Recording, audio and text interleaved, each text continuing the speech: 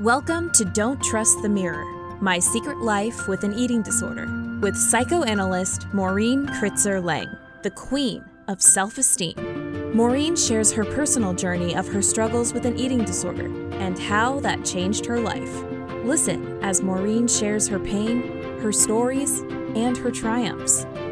Today, as a psychoanalyst, her mission is to help as many women as possible overcome their challenges. Now, My Secret Life with an Eating Disorder.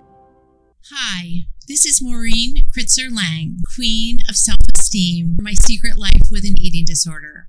I'm coming to you live from the Celebrity Expedition from the heart of the beautiful Galapagos Islands. In my last podcast, I shared with you about vacations. The good, the bad, the stressful, and the fun. What I didn't talk about is the unexpected, which is what happened to me on my vacation in South America. Now, some of you may know I've been traveling through South America, through Peru. I went to Machu Picchu, and now, as I said, I'm in the Galapagos Islands. Now, I thought I was all organized for this trip, which was quite challenging in terms of packing for various weather, various adventures that I was going to be taking. My vacation took a little bit of a twist in the beginning. I didn't feel so well. I was a little bit run down because I'd been running a lot before I left, and I started just feeling like I had a cold. Now, I'm going to tell you that sometimes a cold is just a cold. And if you've done any traveling or live in our world right now, there's always a COVID scare. So we're always taking numerous COVID tests because we think our first instinct is, oh my gosh, I must have COVID. Guess what? After numerous COVID tests, I just had a cold, but I didn't feel well. I didn't have any of my regular medicines with me.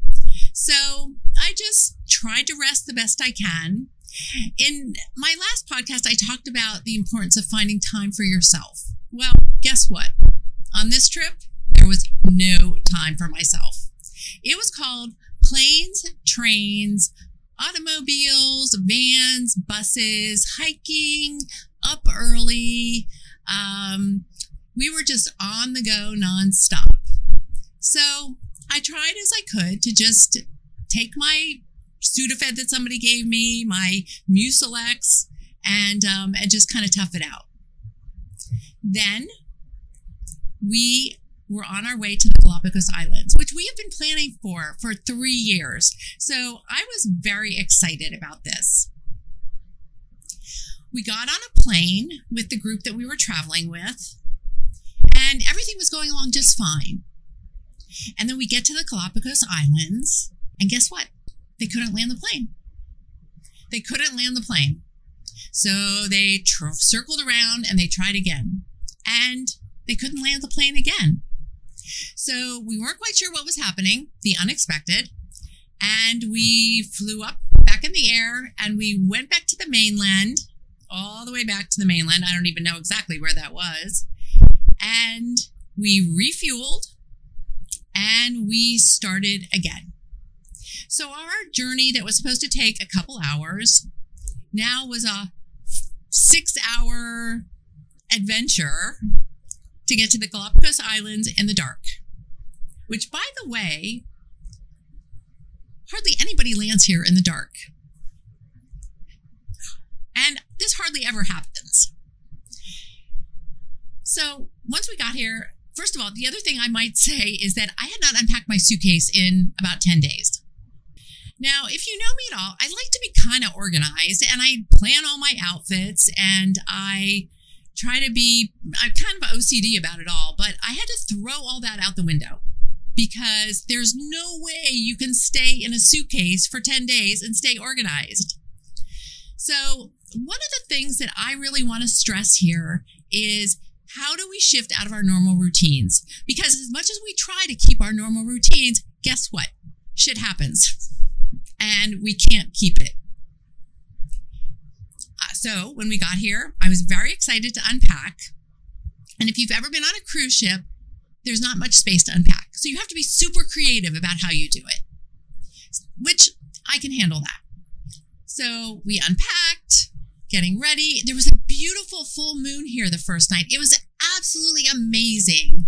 I got to do my meditation on our balcony here, overlooking the beautiful landscape. All of a sudden I could take a breath and it was peaceful. And I was so excited to get suited up for snorkeling. I'd never actually worn a wetsuit before, so I was very excited. And I'm not much of a swimmer either, but nevertheless, I was going to be really brave and go snorkeling, get my hair wet, which, again, if you know anything about me, I'm not a big swimmer and I don't like to get my hair wet, but I was ready to do that too. So we get up in the morning, we have breakfast, we get ready to go on our first expedition to see all kinds of like amazing wildlife. And we go on these boats that are called Zodiac boats, which are kind of like rubber rafts that we take to wherever we're going. I get on, we get off in this gorgeous island, and our guide says to us, could be kind of slippery, but I think I'm in pretty good shape. I have great balance. I'm going to be fine. Next thing I know, I fall on my butt really hard and slip on a rock and catch myself with my left hand and try to catch my fall. I'm like, I don't even know what happened. So the point of this is we never know what is going to happen next in our lives.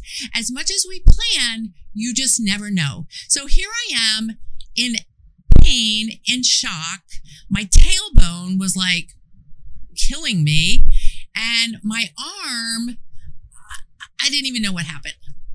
Now, thank goodness our guide was very experienced. He came up to me, he had me move my fingers a little bit and sort of move around. But I was in quite a bit of agony, but I was like, I'm going to be a trooper and I'm just going to continue on. And also, what do they say? When you fall off a horse, you get back on. So I was just going to like keep on trekking, maybe be a little more careful, but not lose my confidence at all. We get back to the ship, and thanks to an amazing medical staff, they whisked me away to the ship infirmary. And also, I might say, I had a huge cut on my ankle, which I didn't even know I had until somebody pointed out there was blood dripping down my ankle. And so the infirmary fixed me up. They gave me a splint for my hand, and they thought that it was just sprained. Now, again, I have dealt with a lot of medical issues in my life. A lot of medical issues. And if you know me, I've had like multiple hospitalizations, multiple surgeries for all my intestinal issues. So I'm pretty good at tolerating pain. But as the day went on, my fingers were getting swollen, my arm was hurting me, and they decided that they were going to have to take me on an adventure to get my wrist x-rayed, and they had to take me to another ship because they didn't have the facilities here. So all of a sudden, my Galapagos trip was turning into much more of a medical adventure and much more of the unexpected than I had even imagined. I try to stay positive. I try to make the best of it, even though, how many times have you just done things with one hand? Like wash your face with one hand, like put your hair back with one hand, put earrings on with one hand, put a shirt on with one hand. So functionally, it was stressful and it was challenging. I had my own personal expedition on a Zodiac bus, on a Zodiac ship. I know, all these planes, trains, and automobiles. On a Zodiac ship to a sister ship that was about 20 minutes away. And as they helped me get on, and I'm sitting there thinking, here I am in this amazing, amazing place where I got to see lizards and sea lions and all kinds of amazing birds and penguins and sea turtles. And I have my own private Zodiac boat to a ship to go on an x-ray. So I was really trying to take it in as a very zen moment for myself and try to stay really positive, focus on the present and how beautiful the light was and the scenery. And it's not like I'm just driving to St. Barnabas down Shore Hills Road in New Jersey, which I normally would be doing. I get to the other ship. They're so super nice. I get x-rays of my wrist. Sure enough, guess what? It's broken. Luckily, I'm also traveling with a wonderful village of friends and family and my amazing husband. And luckily, a friend of ours is an orthopedic surgeon. His lovely wife is a radiologist. And so I feel so well taken care of. So when we get back to the ship, I go on one more excursion with my splint on, and I also have to wash my hair because, I had to plan ahead for all of these things, which I know that I would not be able to be doing once I got my cast on. So our friend Peter and his lovely wife Joanne put this wonderful cast on me that goes up to my elbow, past my elbow, so I cannot move my arm. And now I'm challenged in every way. So me, who loves to have her wardrobe planned, all of a sudden, as you can see, I can't get anything on my elbow.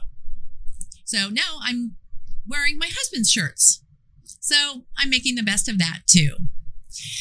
My point of this story is that, after this long-winded story, is that we never know what life is going to bring us. We never know day to day, minute to minute, how our life is going to change course. The only thing constant in our life is change. How do we stay positive? I talk about hope, faith, patience, prayer, and trust. I have had to use a lot of that.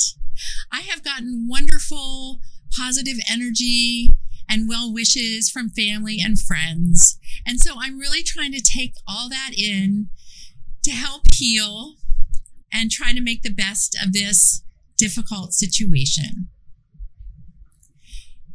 Thank you for listening to My Secret Life with an Eating Disorder. And thank you for coming on my adventure with me to the beautiful Galapagos Islands.